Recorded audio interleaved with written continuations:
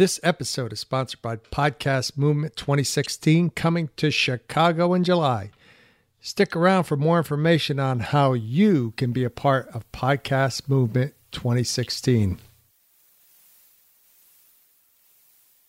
You're listening to the Podcast Movement Sessions. What's a podcast again? A podcast is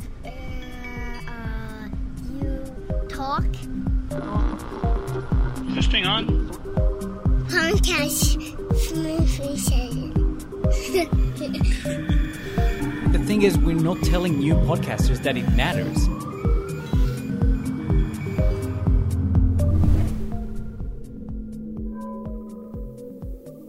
Hi everybody, this is your host Brian, and today we're going to talk about business and how to make money easy.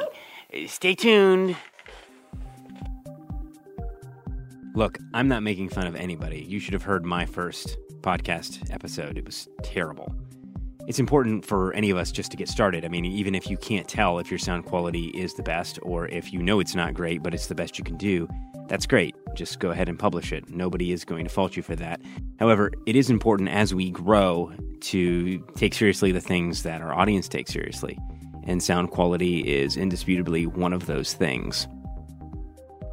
This episode of Podcast Movement Sessions surrounds Marin Bereket's talk from Podcast Movement 2015. Now, Marin is actually my podcast coach, full disclosure here. He's also the founder of Podcast Incubator Family. And Marin is very focused on audio quality. A little too much, almost. He kind of scares me sometimes. So I knew that there had to be a story that illustrated why he cares so much about audio quality. Like I suspected, it gets a little Freudian. You know, when I was 5 years old, I had a dream of being a radio broadcaster.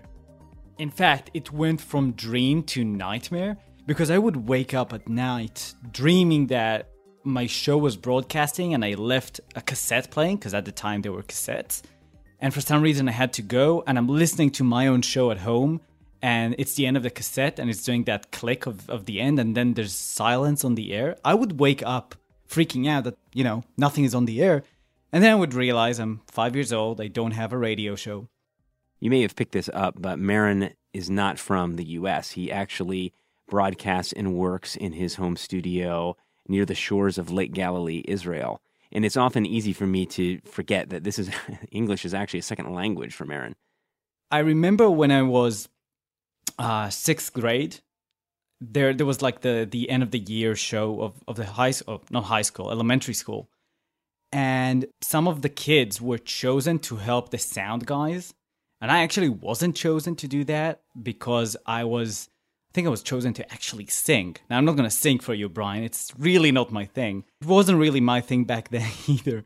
I remember being incredibly jealous. And then a year later, I got a chance to do the entire sound operation, sound and lights, for the New Year's ceremony at the village I was living in. There were 400 people. So it's actually a reasonable audience. I was 7th grade. That's like, 12, 13. And it's the New Year's ceremony, and we have all the lights and the stage, and people are well dressed. I don't know how to translate it. The mayor kind of thing of the village. The village leader walks up on the stage, and he turns on the mic, and he starts talking. And the next thing I know, 300 people turn their head to me and say, "Can't hear him!" And that went on for the entire evening. It was the first time I met with phantom microphones. Sadly, I didn't know I need to turn that phantom button on, which meant that the microphone the sound wasn't picked up correctly. Nobody could hear anything. And that was my first experience realizing that it doesn't matter how great the lighting is. It doesn't matter how well people are dressed. It doesn't matter how everything looks, the atmosphere, New Year's, everybody is with a glass of wine. Nobody cares unless you have good sound. And being a perfectionist and having that experience, and then of course for 2 years nobody let me do any sound work for the village anymore, I think that was the point where I just got quite extreme about the importance of good sound. Because I could see that it really doesn't matter. Like, bad sound ruins everything. Sounds like you have some childhood issues that led to your current OCD condition. I would, yeah, we can stop the interview now. I mean, that's it.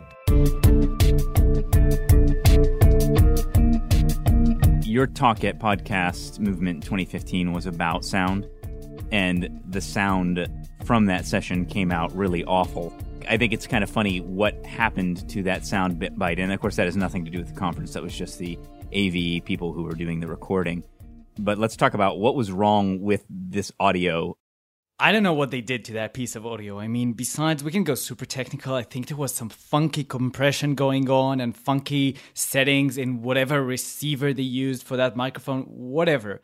The bottom line for the listener is that you don't get a clean presentation because the back of your mind is always paying attention to the zzz that's going on in the background. There's some kind of electrical hum that actually you tried to eliminate it. I know I tried to eliminate it. I gave it to other people to try and do something about it. We could not make that file sound clear, which, as you said, is quite ironic because one of the things I was preaching at PodMov was garbage in, garbage out, meaning if you don't take care of the sound when it goes into the system, there's pretty much nothing you can do afterwards to fix it. All right, get ready for it. Here comes the loud buzz that we're talking about in the session that Marin did at Podcast Movement 2015. But what you'll notice is I'm not going to just ram straight into it. I'm going to slowly fade it in. And that fade in wasn't part of the original file. That fade in is something that I pulled from another part of the file when there was nothing else going on other than just the buzz. How many of you went to the Academy of Podcasters Award? Okay, I don't know if you know, I was one of the judges. And going through the judging process, I actually found myself texting co-founder of Podcast Movement, Jared Easley. I wrote to him, Jared, some of these nominees, like, they're amazing podcasters. They're so purposeful. They're so passionate. But their sound is terrible. I told him, Jared, we need to fix this. Because with very little changes, and as you'll see today, in less than 10 minutes and on pretty much any budget, you can make your podcast sound so much better. Okay, so Jared said, let's do it. And this is why I'm talking about sound today. 7 out of the 10 nominees for the category I was judging were using a condenser microphone in a noisy environment with no good reason. We can probably talk about when a condenser microphone is a good thing to use. But generally, if you're recording at home, there's no reason for you to use a condenser microphone that picks up the entire environment. They were overcompressed, which means they were compressed to the level of distortion, basically, or they were undercompressed or unbalanced or full of background noise. And the thing is, for me, if you have a podcast and your sound is bad, it's choppy, it's noisy, it's unleveled, I see that as disrespecting your audience. It's just like I would be talking to you, Brian, and then turn my head around and start looking at the waitress at the coffee shop we're imagining right now, instead of talking to you. It's just like I would be playing on my phone instead of talking to you. Having bad sound is the worst way to show that you don't care enough about your audience in order to make them, truly feel and be a part of it. Sound can either add to the story or detract from the story. It very rarely doesn't matter. So let's start with the most obvious part of sound quality, and that's the microphone itself. Now, while a lot is made about the brand and model of your microphone, and while that is important, obviously, what's even more important is the type of microphone that you choose. So there's 2 types of microphone you're going to be seeing. One is a condenser microphone, one is a dynamic microphone. Condenser microphones are stuff like the Blue Yeti, Blue Snowball, the Apogee. Dynamic microphones start with the ADR 2100. It's this cute little one that costs about $57. Go all the way up to the Praise Heil PR40 that Brian Orr uses sometimes. What's the difference, right? Because the prices of both of them are all over the place. Which one should you be using? Well, a condenser microphone was made to perfectly recreate the environment in which you were recording inside your audience ears. That's what it does best. And it's incredibly good at that. But when you're podcasting from your home, and how many of you are podcasting from home? Okay, when you're podcasting from home, you don't want a perfect representation of everything that goes on in your house. You want a microphone that picks up what's closely in front of it, and that's it. And that's what a dynamic microphone does. Condenser microphones are extremely sensitive, which means they can perform well in distance. That's why you see them used in video. You put them on a video camera. That's why you see them in choirs. They put them high up next to the ceiling. Microphones, like dynamic microphones like this one, you're going to need to get up and more personal, close and personal with this microphone, because it completely eliminates everything that's out of this range. The volume that you record in is known as levels, your recording levels. You need to make sure that you keep your recording levels in the minus range. 0 is the level at which your recording will begin to clip. That means it's too loud, too hot. So whenever you're recording, you should always stay below 0 in your levels gauge. You can't fix it if it goes too hot. And by too hot, I mean if you look at a level meter at whatever device you're using, there's like the right end of the meter. If your sound reaches there, it means it's too hot, it's going to be distorted, and there is nothing in the world to ever fix that. So, like Mama always said, better safe than sorry. Your levels should typically be between minus 12 and minus 6. I know in radio people like to be a bit less than minus 12, like peaking at minus 12 dB. In podcasting, many people like minus 6. Don't go over minus 6 dB. Perfection is not the goal. Anyone who's really a pro at EQ and audio quality could look at the words I'm saying right now, pick it apart, and they could find 100 things wrong with it. And Marin told a story about how he experienced some less than perfect audio quality with some annoying results. My second interview ever, I was in Australia. I recorded it at my cousin's basement at 5 a.m. I was freezing cold. You know, I was traveling. I was on a pretty low budget, which is a nice way of explaining why I was using a Logitech USB headset. The sound was so bad, but the interview was great, that I actually ended up reenacting the entire interview when I got home. I recorded every single question again. It's not easy to reenact and make it not sound completely fake. I remember saying to other podcasters when I first got started that I just don't hear the difference between two different podcasts, one that you're saying is poor quality and one that you're saying is great quality. What happens if you just don't have the ear for it? We love the sound of radio because they have that equipment that makes it an experience, that makes it something that we enjoy listening to. There's not a single human being besides James Earl Jones and, George Clooney that I would enjoy listening to without some sort of gear balancing them. And that's fine. That's how we are as human beings. It's just a matter of taking that extra step to show the audience we care enough about them. They can concentrate in listening to the conversation instead of playing with their car radio, pushing the volume up and down until the button breaks. What do you say to someone who says they just don't have an ear for it, where they really can't tell the difference between the amateurish, turn on the mic and just play it through and shut it off and don't do anything with a condenser mic versus the well-produced NPR-style podcast? What do you say to someone who just literally says, I don't have an ear for that? First thing, there's a big difference between not doing anything and being NPR. This conversation right now will not sound as NPR. I mean, it's not the same microphone, it's not the same mixer.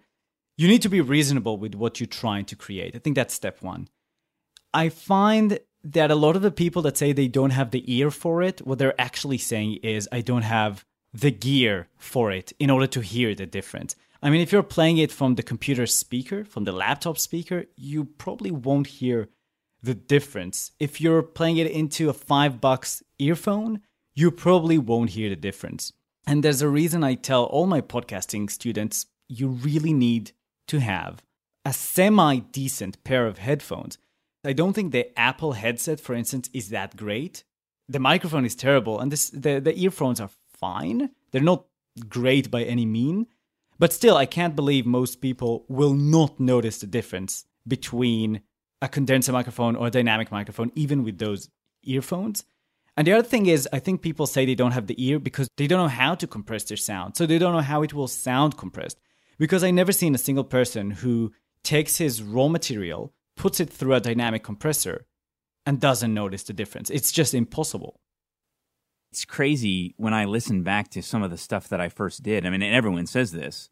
And it's like, did I not hear that my levels were all screwed up? You know, did I not hear that, you know, like you said, where I'm having to turn the dial up and down? And obviously I didn't, otherwise I wouldn't have published it.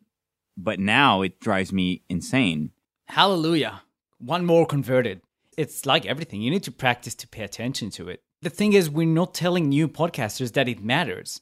So either they notice it on their own or they don't. We need to put the word out there that it really affects if after the first 30 seconds, they even carry on listening.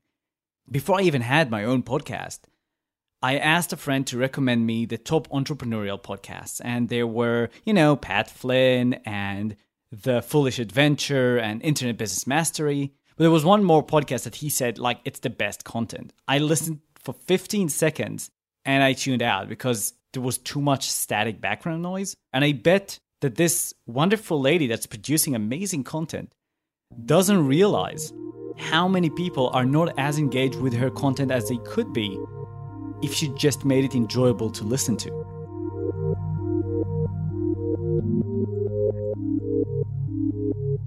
The speaker floodgates are officially open. It's been announced that Pat Flynn, Andrew Warner, Kate Erickson, Ray Edwards, John Lee Dumas are all going to be speaking at Podcast Movement, in addition to the prior announcements of Anna Sale of Death, Sex, and Money and Tracy in Heaven of Another Round. So you're going to want to be in Chicago this July 2016 for Podcast Movement. Go to podcastmovement.com to get your tickets. Now, keep in mind, the speakers are only a minor reason why you're going to want to be at Podcast Movement. The main reason is you're going to get to meet Jared Easley. That is a big deal, my friends. Follow us on Twitter at Podcast Movement and join the Facebook group. Hope to see you in Chicago. Two of the great sins of the beginning podcaster, and even the expert podcaster doesn't pay attention to it, are plosives and sibilants, which, spoken more simply outside of the industry fancy talk, is just popping P's and hissing S's. They're really annoying. When people use the P or the S, we are pushing a lot more air than any other syllable or sound that we typically make. This creates a very unpleasant result in the ears of our listeners, that it creates a very strong peak when that air hits the microphone. There's two things you can do about it. Either you don't talk directly into the microphone from up close, so you take the microphone about 7-8 inches away from your mouth. That already reduces the aftershock of the plosive P. Instead of talking directly into it, you talk slightly over or under the microphone. So the microphone is pointing either more towards your nose or more towards your chin, and that will just make those plosive P's and hissing S's go over the microphone instead of right into it. Or you can buy a pop filter and feel very badass because it looks very professional. And then you can put the pop filter and pretty much talk right directly at it and at the microphone. So those are your two options.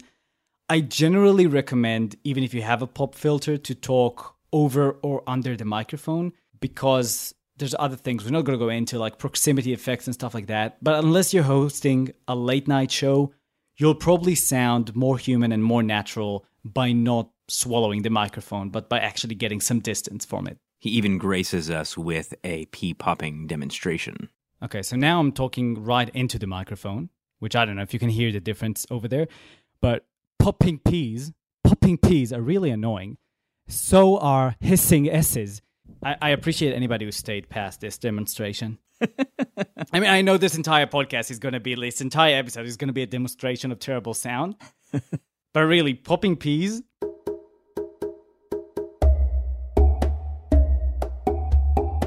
I should have known better, but I made the mistake of asking him about noise removal. Yeah, let's start by not calling it noise removal. There's no such thing. You can noise reduce at the most. You can never noise removal. First, I should say that you should handle all of your noise before you apply compression, because compression changes the frequencies of the noise and it will be very hard to take it out afterwards. So let's start with that. In the process of your post-production, take care of the noise first. If you can record a few seconds of not talking and not breathing into the microphone just to get the static background, you can then use any software you're using to say to the computer, hey, you see this part where I'm not speaking? That's background noise. Please reduce it as much as you can. And it will. And this is where it goes back to the levels we were talking about. If you are talking really, really quietly, you won't be able to reduce the noise, because when you reduce the noise, you reduce too much of your own voice as well. So if you're talking, though, at around minus 12 dB and the background noise is around minus 40, minus 50 dB, there's enough range between the two for a computer to actually reduce the noise while keeping it natural. But it's reduction. It's no removal. If you try to remove the voice, to remove the noise, you'll remove the voice as well. It was a Freudian slip, but it was quite appropriate. The aggressive older brother of noise reduction is noise gating. You get out of here, noise. You don't belong here. Go home. So what noise gating does, when there is no talking going on, when no main sound, we'll call it, is coming in, that's when the most annoying background noise exists, and it just keeps it outside the gate. The gate is closed and the sound can't come through. The noise can't come through. When you start talking, Brian, on a podcast that is noise gated, the noise gate opens because it recognizes the volume of your voice. And as soon as it opens, everything flows in with it. So it's a much less obtrusive approach, and it's a much less destructive approach than noise removal, because it doesn't really hurt your sound. All it does is eliminate the background noise when nobody's talking, or really turns it down a few notches, which can create a world of a difference, because oftentimes you only notice the background noise when nobody's talking anyway. The second thing is, for noise reduction, we mentioned you need to be able to select a profile of the noise and then tell the computer, hey, this is noise, get rid of it. Well, if you do noise gating before you do noise reduction, you're going to gate out all that noise sample, and then you have nothing to select for noise reduction. So it's impossible to do it well or at all in the wrong order. For this noise reduction exercise, I'm sitting about 18 inches away from my mic. I'm in my office where I record, and I turn the air conditioner on so we have a little more hiss. So you can hear that hiss. I'm going to go ahead and remove or reduce that hiss by about 5 decibels starting right now. Now you can hear that the noise is reduced. It also does affect my voice slightly. Now I'm going to go ahead and noise gate starting now. The noise gate helped additionally reduce, but every time that I come in and out, you do hear a little bit of the noise coming in with my voice.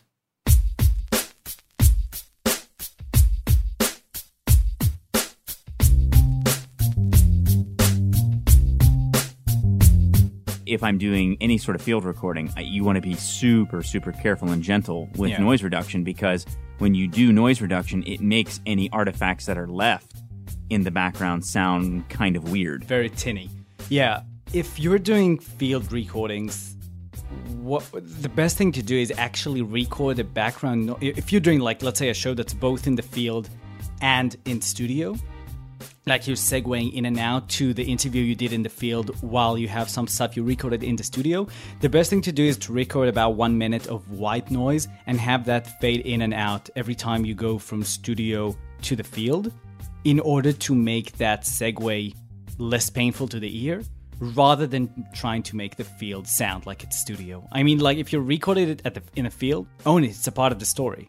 When you listen to Serial and she's walking to an office or something and you can hear the buses and the cars go by, it's part of the story.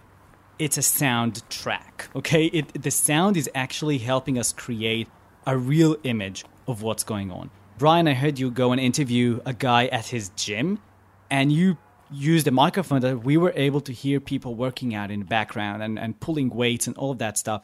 And it helped me as a listener put myself in that room, in that scenario. Having those noises made it better. So if you're going to do that, you're going to need to use a microphone that works for that. So you wouldn't go with a dynamic microphone if you actually want to get the sound of the environment.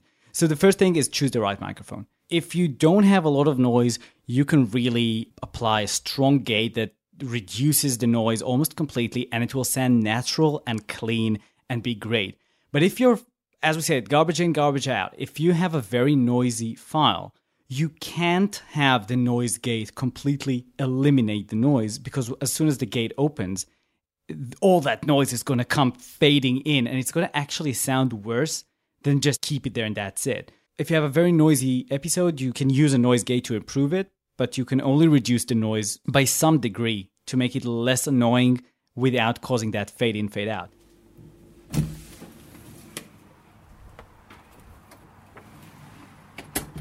I asked Marin to walk through the streets of Israel, first of all, because that's just kind of a cool thing to do, and secondly, to give us a soundtrack for me to work with here.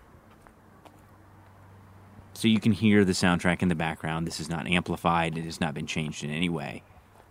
What you don't want to do is combine a narration like I'm doing now directly with the file and then do any compression, noise gating, or noise reduction, because the effect that you'll get is something like this.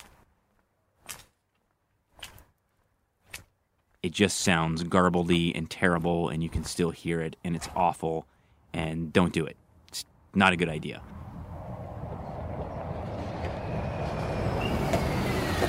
So whenever you are working with music or with an outdoor space or whatever, you do not want to apply these post-production rules. You want to keep that soundtrack as clean as possible. You can do a little amplification, maybe a little EQ, but don't hit it with any type of significant compression or noise reduction.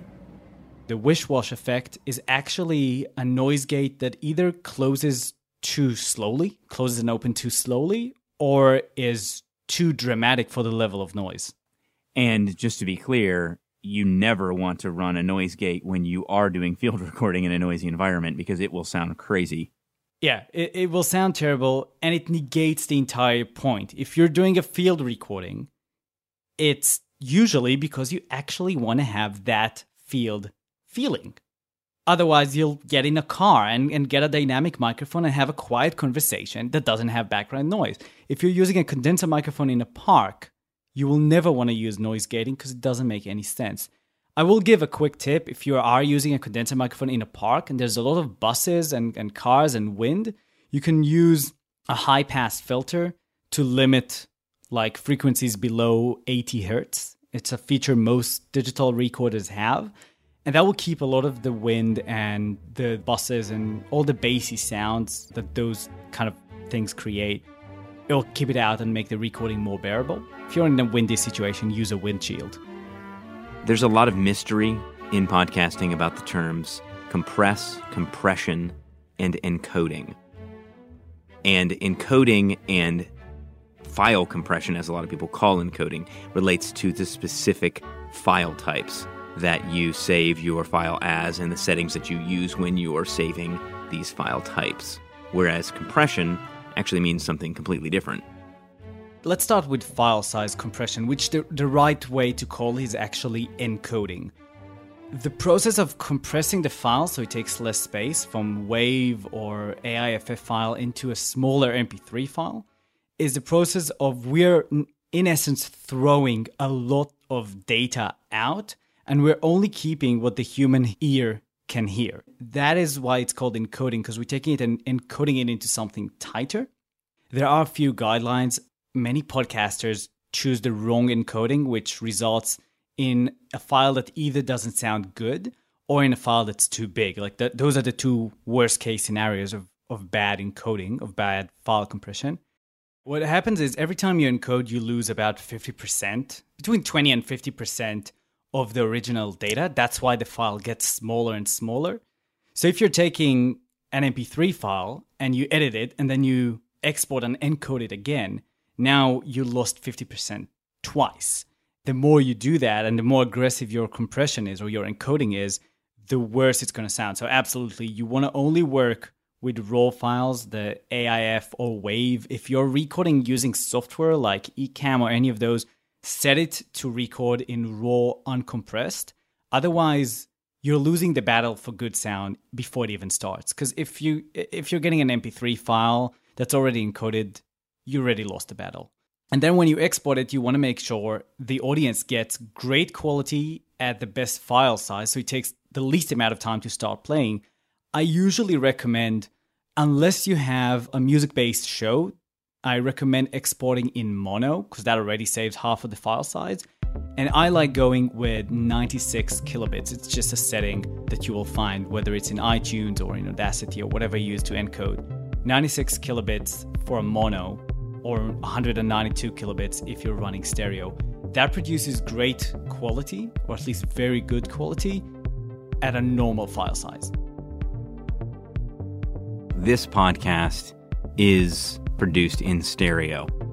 And the reason is because in the intro, I like to play around with all those swooshes that go back and forth from ear to ear. And I'm just kind of a nerd that way. So if you want to keep your file size small, do it in mono. If you have fancy stereo effects, then of course you need to encode it in stereo. If you've ever used the normalize or the amplify feature in your editing software, you've quickly found out that it will only amplify to the point where it starts to clip because you have these loud parts in your file that it won't go higher than what the system can play without sounding terrible. So it creates a problem. You have these quiet parts in your file that if you don't amplify them, no one's going to be able to understand what you're saying. And then you have these loud parts that if you amplify the entire file, well, it clips. It sounds terrible. Any audio software is designed so that it never runs too hot. It never amplifies the voice so much that it gets distorted. When we speak, we have the higher peaks, typically at the beginning of a sentence or when we get excited. And then the rest is kind of even 50% quieter than the highest peak.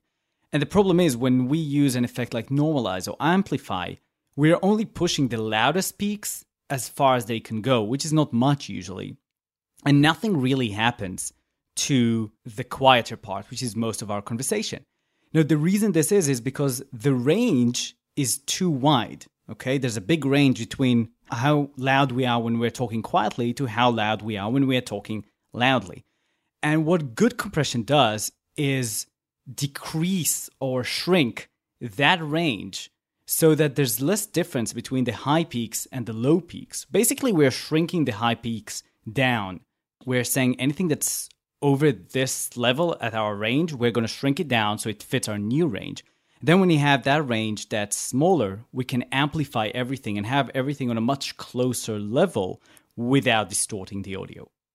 Now, one of the areas of audio quality that I'm not going to deal with much at all is EQ, or equalization, which is really just setting the frequency of a particular audio file to the ideal frequency of how you want it to sound. And specifically, when we're talking about podcasting, we're generally meaning setting the EQ in your voice. Now, one interesting thing is, in the past, people would talk about having a rich voice, which they really meant having a deep voice. But what NPR really has done to podcasting is shown us that it actually sounds a little better if you don't have too much bass. Too much bass in the voice makes it a little muddy, especially in the very, very low frequencies. So we use something called bass roll-off, which is really nothing more than creating sort of a rolled frequency. So as the frequency goes from lower to higher, it allows more and more of that frequency in our voice. Right now, I'm recording with bass roll-off set on both my EQ board and on my mic itself. So what I'm going to do is I'm going to go ahead and shut off the bass roll-off on my mic, and you'll hear more bass come into my voice. Now you hear a little bit more bass. Now I'm going to shut off the bass roll-off on my mixer board, and now you're going to hear even more deep bass. So just to give you another example, I'm going to go ahead and hit it again on my mixer board, bass roll-off, and now I'm going to roll off the bass on my mic again. And then here we go. So this is what people would consider to be a little bit more of a crisp sound because it doesn't have that deep, muddy bass in my voice. It's also a little easier to hear when you're in a car or something of that nature. Now, it really is just a matter of personal taste, and I don't claim to be an expert with equalization, which is why I'm not doing a full spectrum of equalization. But understanding bass roll-off is a good place to start. So I actually made a video that you can download for free at podcastincubator.com/sound. And that file, it's a 10 or 12 minutes video of me that I did for my podcasting students, just walking you through, here's a raw file. It's a real raw file, by the way.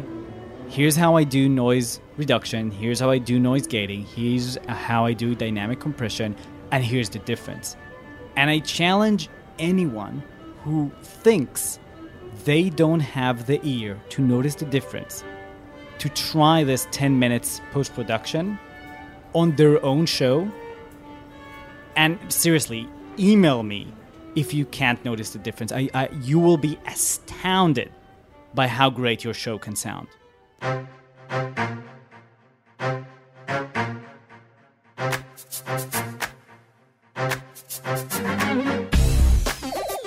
I want to say a big thank you to my podcasting coach, Maron Berekit. You can find all of the information that he shared here today at his link, podcastincubator.com/sound.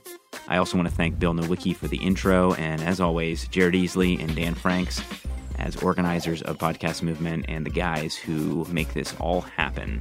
Hey, and I'll see you next Monday, right?